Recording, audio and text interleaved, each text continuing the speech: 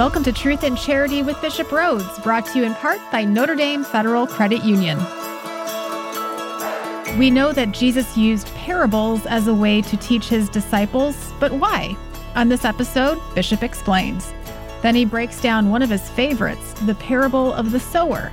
The episode wraps up with two others, the weeds among the wheat and the parable of the mustard seed. Welcome to Truth and Charity with Bishop Rhodes. I'm Kyle Hyman, here with our bishop, who has once again agreed to give up some of his valuable time to share a little peek into the scriptures for us. So thank you for being here, Bishop. You're welcome. It's always good to reflect on the Word of God. Yeah. So you had mentioned this as a potential topic. I believe it was a homily that you had given about a particular parable, which I think parables in general are kind of an interesting topic. Jesus speaks often in parables. Why do you think that was? Why did he? Well, he uses very everyday things that people would understand and stories that really to talk about, especially the kingdom of God. The parable of the sower is really one of my favorites. It's been called the mother of all parables because it really provides a clue to understanding all the parables of Jesus.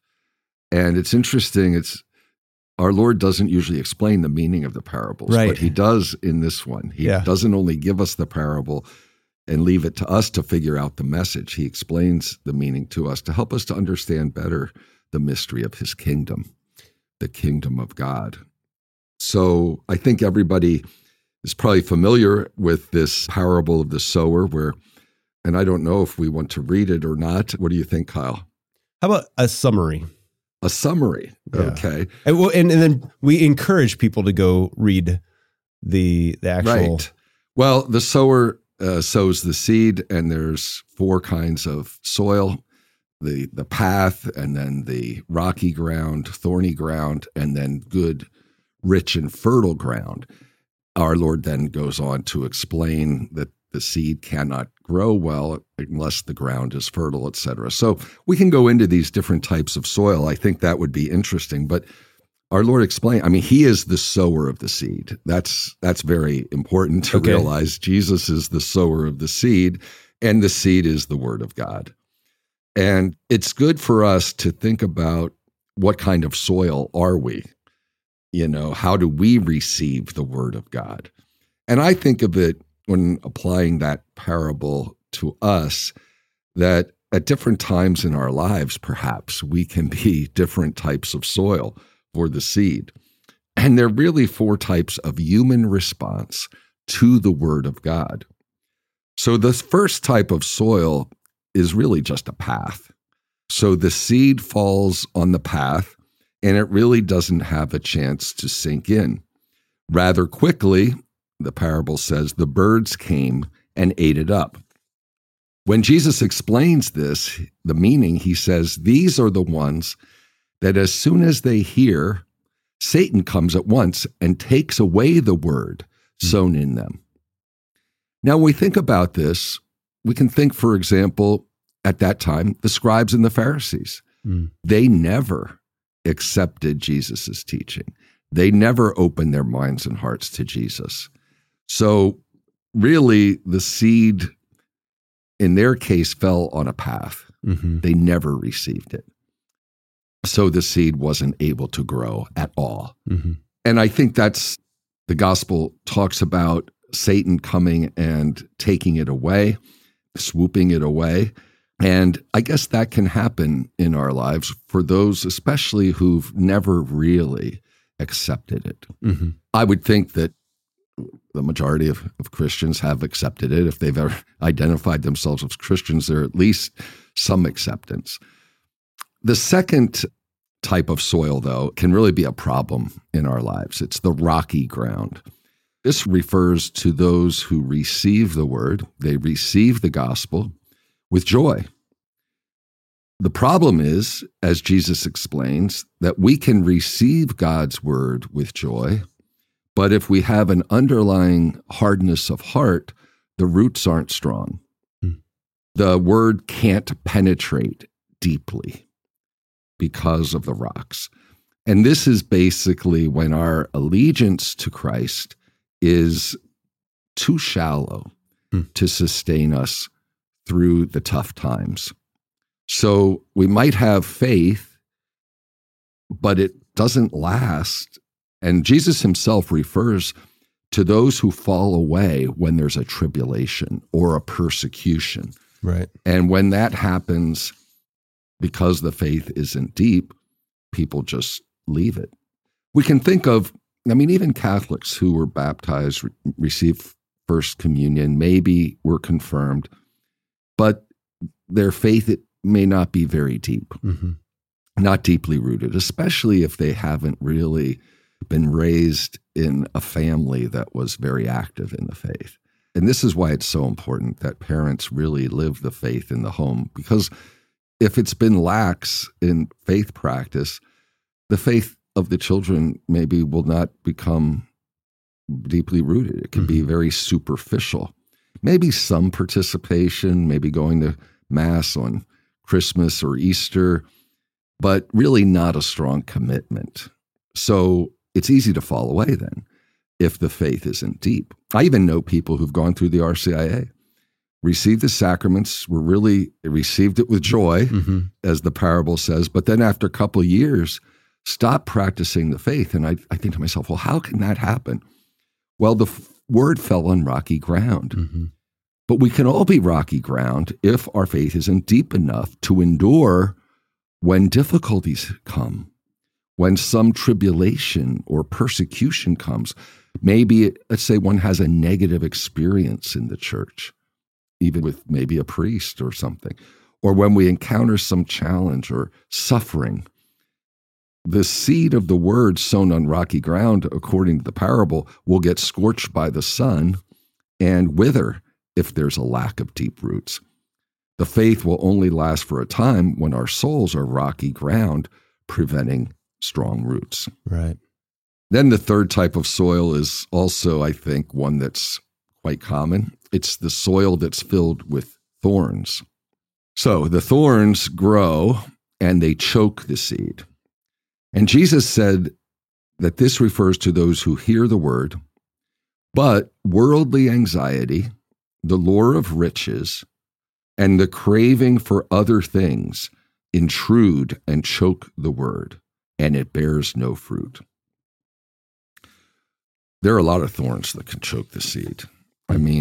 Think about the influence of secularism or the influence of materialism in our culture. We can become focused on material things and worldly priorities in such a way that faith becomes secondary or faith becomes peripheral in our lives. Like our lives then become centered in other things in a way that we begin to neglect our spiritual lives. And some will even turn away from the teachings of Jesus or the teachings of the church because they're not popular or because it's difficult. And there are people who get caught up in ideologies that are inimical to our faith. And they can assimilate values contrary to the gospel of Jesus. It's very, very common in our culture. And I think this is probably the biggest challenge for the church. A lot of thorns in the soil where we're trying to sow the seed of God's word. Keep in mind that this involves, first of all, our own hearts, our own lives as disciples. I was thinking it's good that we have Lent every year because I see Lent as a special time to clean out the thorns in our souls, the vices that thwart our spiritual growth. Prayer, fasting, almsgiving, these traditional Lenten practices help us to get rid of the thorns so that the word of God doesn't get choked in our souls by pride or greed or lust or anger or any of the capital sins. So it's really a lifelong process to cultivate the soil of our souls so that the seed will grow and then bear fruit. Which brings us to the fourth type of soil, and that's the fertile soil, the rich soil that produces fruit. Notice when you read the parable, there's a spectacular result. Jesus describes a bumper crop, a plentiful harvest. He says that this seed that falls on rich soil yielded 30, 60, and 100-fold. So this is when a person hears the word, ponders it, understands it, takes it into his or her heart, and then allows the word to transform one's life, one's whole life. There are wonderful fruits that result, the fruits of faith, hope, and love. These are the fruits of holiness. We see these fruits in the lives of the saints. They are men and women who had to struggle like we do to let the word of God enter deeply into their lives, to not be rocky ground and not let thorns choke the seed of God's word in their souls. They became rich soil for God's word because they opened themselves to his grace. They didn't let his word enter one ear and go out the other. They assimilated it into their lives. They persevered in faith. They let the word of God form them and change them. So many people today are formed by secular ideologies. Mm-hmm. I mean, I see people who were good Catholics getting caught up in far right or far left ideologies, and they're formed by that. Right. No, we need to be formed by the word of God and the teachings of his church. So the saints let the word of God form them, and they grew in holiness. And of course, their lives bore abundant fruits for the church. We can look at the lives of so many saints. So I think, of course, the Blessed Virgin Mary, I always think, is the greatest example of being good and fertile soil. Because, first of all, there were no sin. She was immaculate. It's like the perfect soil. Really. Right, the perfect soil. So I think it's good to ask her to help us with her prayers to be good soil, without thorns, without rocks, where the seed of God's word can bear fruit in abundance for ourselves, for our families, for the church, and really for the world. And the thing that I like about this, and correct me if I'm wrong here, is this is showing like best case scenario, but even seeds that fall on a path occasionally do sprout into something. It's not ideal and it's not likely to happen, but sometimes you see like a St. Paul conversion, where like he seemed to have been pretty hardened of heart, but God was able to work through him still. And so every once in a while we see these kind of conversion stories, or somebody had a powerful experience out of nowhere, and it doesn't seem like they did any work to be open to that or to take care of their soil, but God still was able to sprout fruit out from that. Yeah. I mean, they had to open themselves somewhat. They had to open their minds or hearts, because there's always free will. Yeah. That God doesn't force his grace upon us. But even if it's a little, God's grace can work. You're right. So you said that God is the sower in this parable. Are there times also, though, that we can maybe identify with the sower, that in our efforts to evangelize, that I think of, our parish priests, you as bishop, but youth ministers and all this. Sometimes you're sowing these seeds and you get frustrated because not all the seeds are growing. And I know, especially when I was a youth minister, you'd be hard on yourself. Like, I'm not converting all these kids, or like they're not getting the message or whatever. Like, but we can't be totally responsible for the soil. Well, all we can do is sow the seeds the best that we can and do what we can to improve the soil. But ultimately, some is going to work and some is not. Right.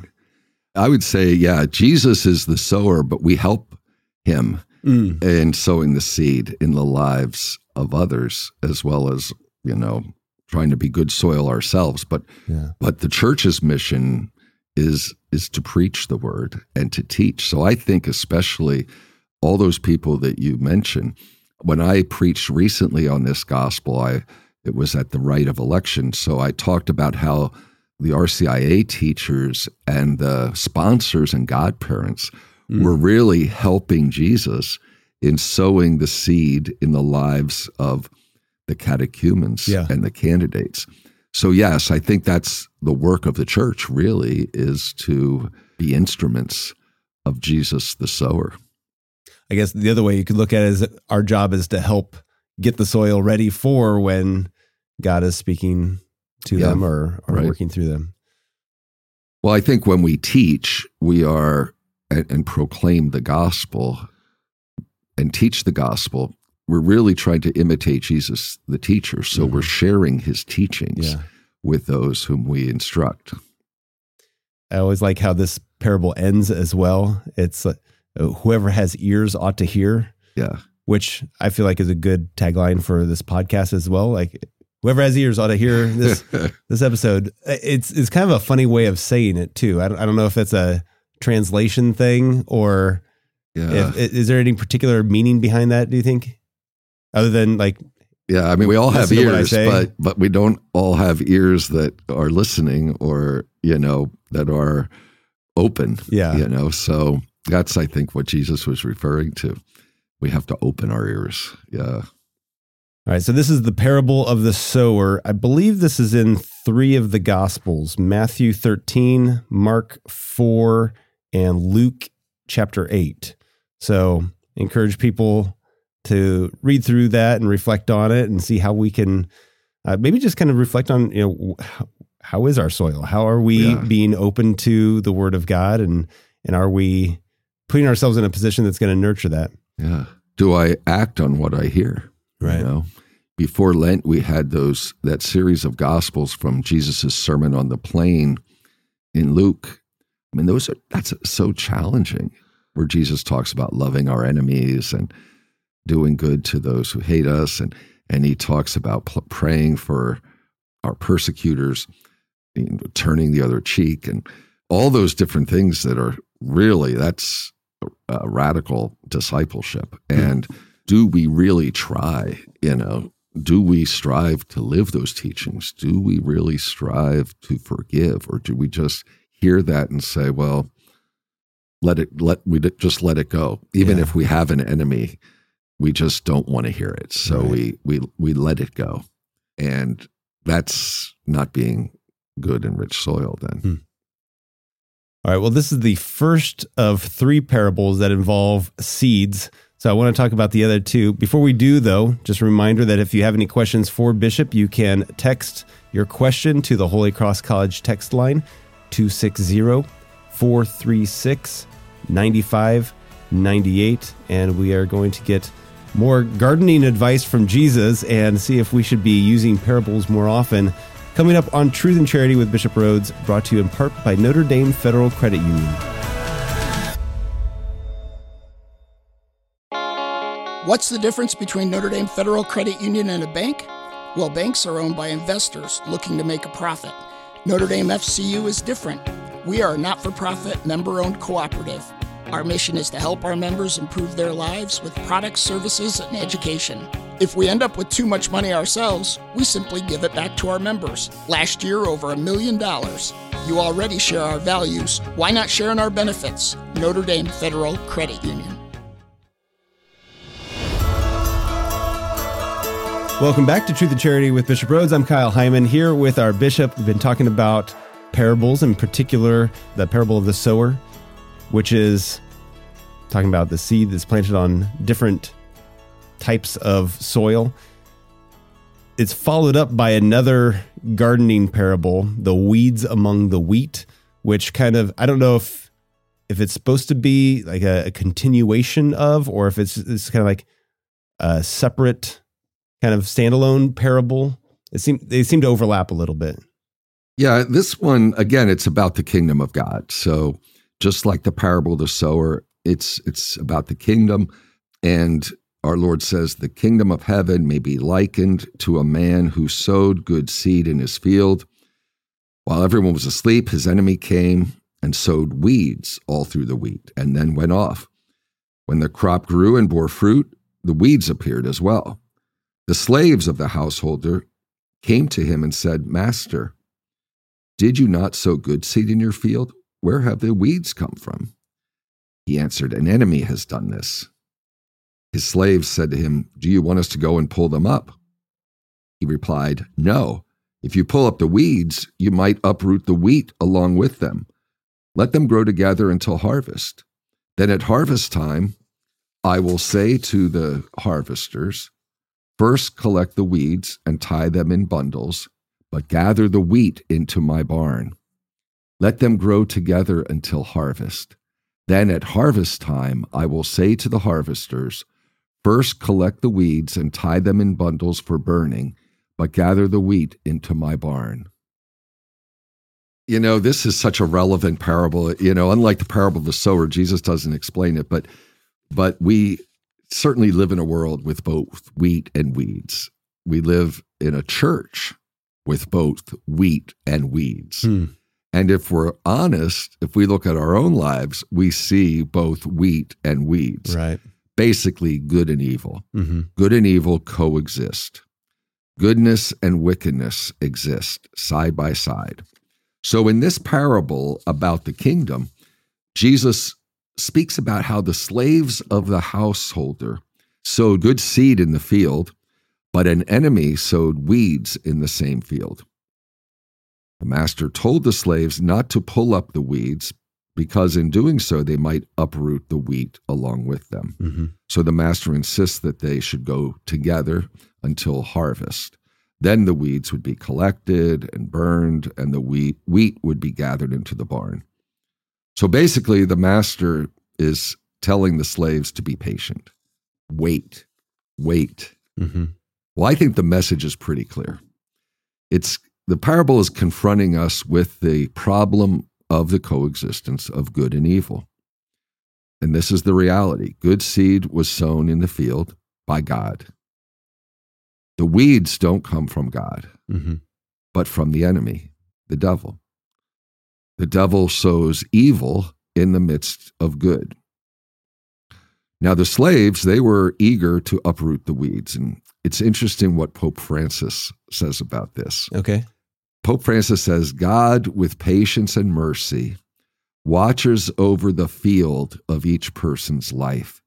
He sees much better than we do the filth and the evil, but he also sees the seeds of good and waits with trust for them to grow.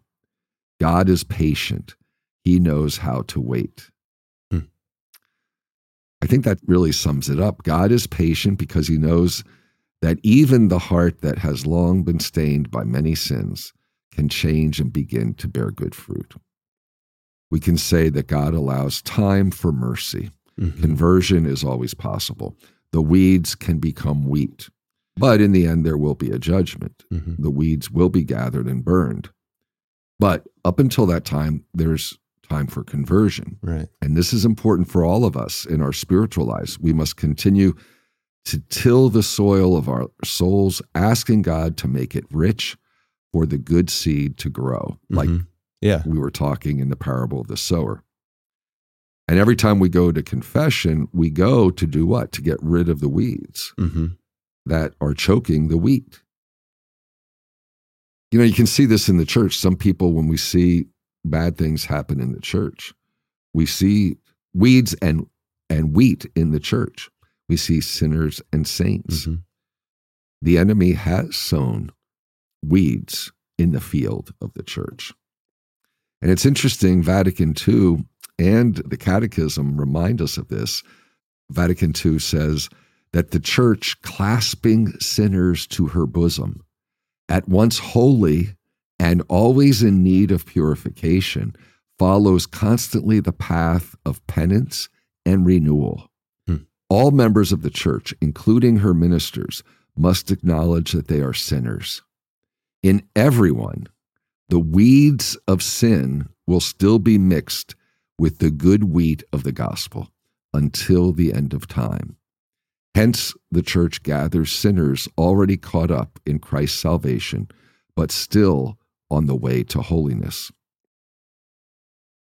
So, we can be tempted and we can be impatient, just wanting to uproot the weeds, like say, okay, let's get rid of these people. They're, Now, doesn't mean we're indifferent to evil, but I like what St. Augustine said about this.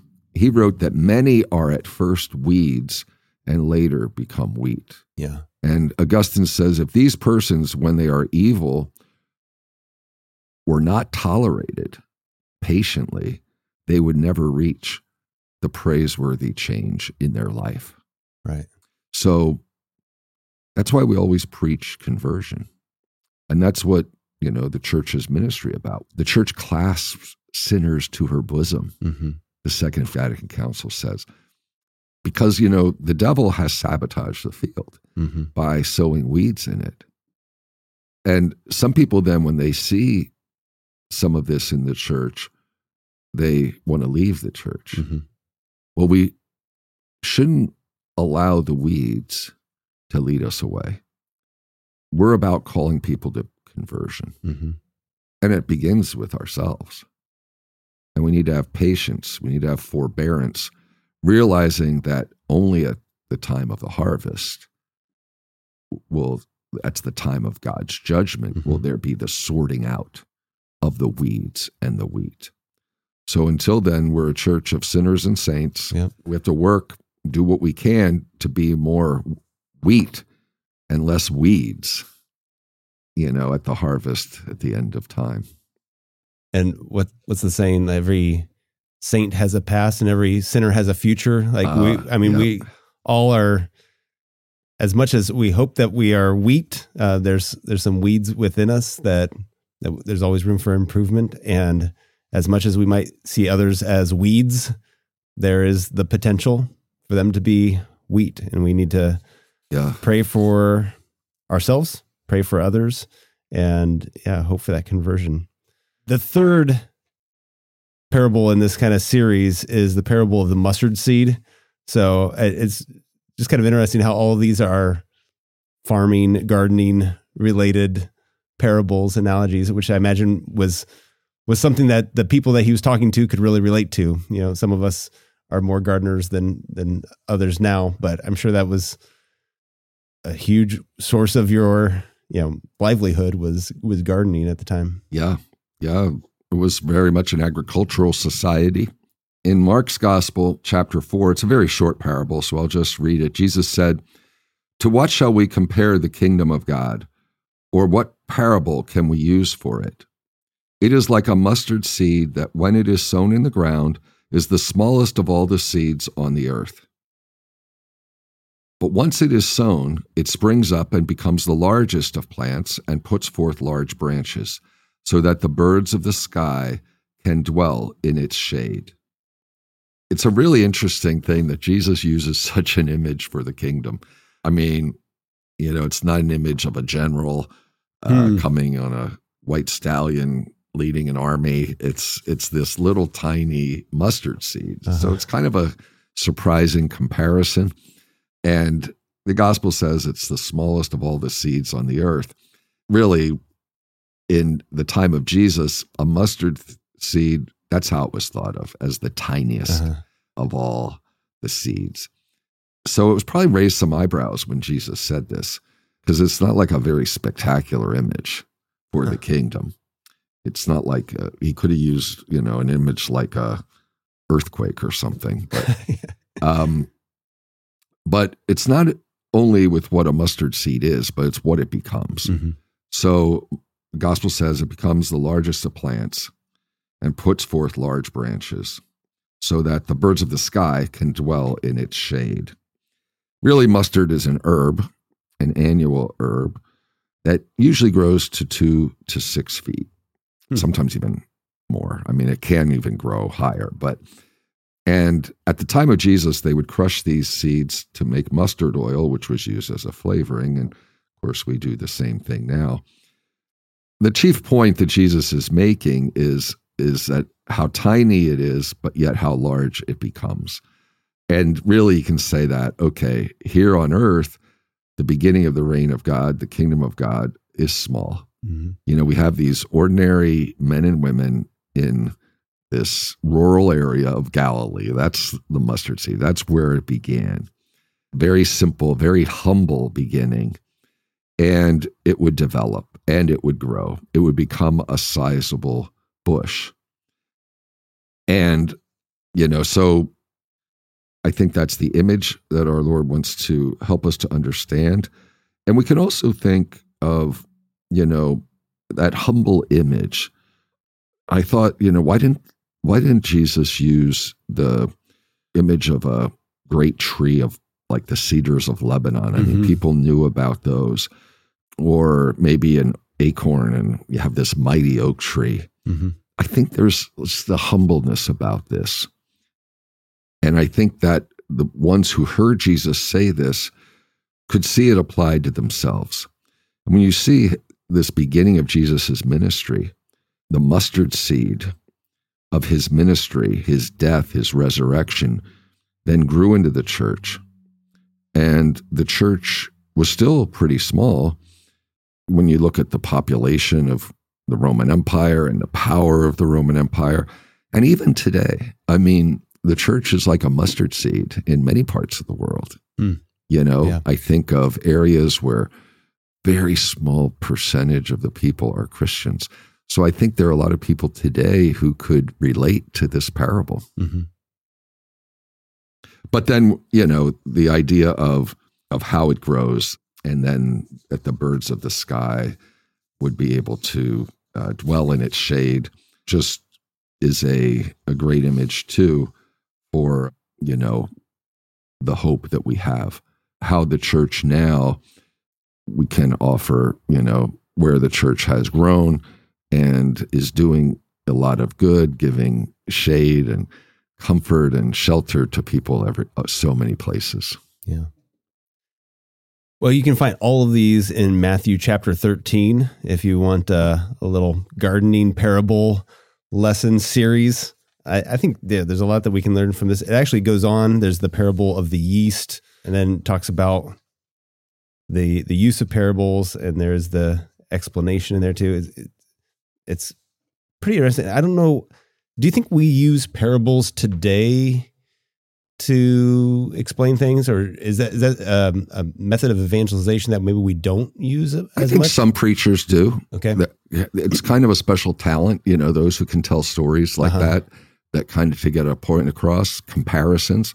You always have to be careful because, the comparisons that we make sometimes may not be perfect. Right. Like analogies aren't always perfect. Sure.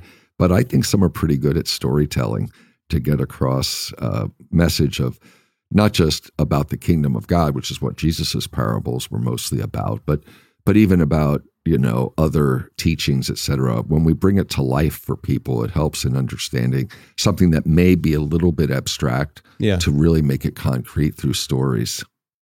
Yeah. I think they're fun.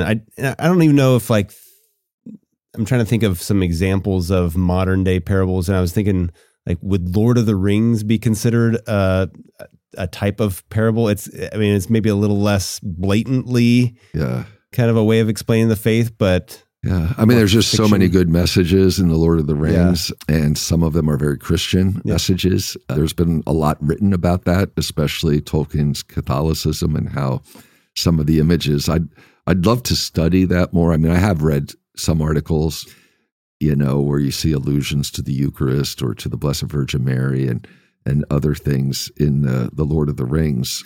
But what a great storyteller Tolkien Have you read the is. books? Oh yeah. Okay. Yeah. And seen the movies a few times. Yeah. It's they're some of my favorites.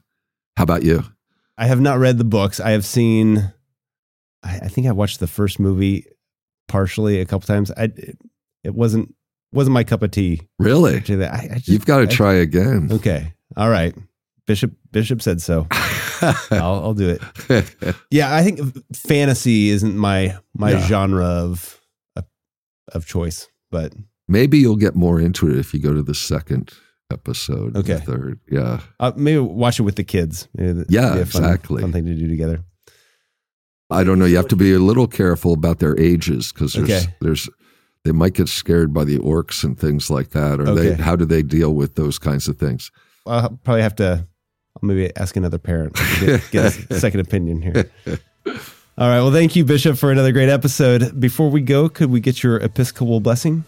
Sure. The Lord be with you. And with your spirit. Blessed be the name of the Lord. Now and forever. Our help is in the name of the Lord. Who made heaven and earth. May Almighty God bless you, the Father, and the Son, and the Holy Spirit. Amen. Thank you, Bishop. You're welcome, Kyle. Truth and Charity with Bishop Rhoades is brought to you in part by Notre Dame Federal Credit Union.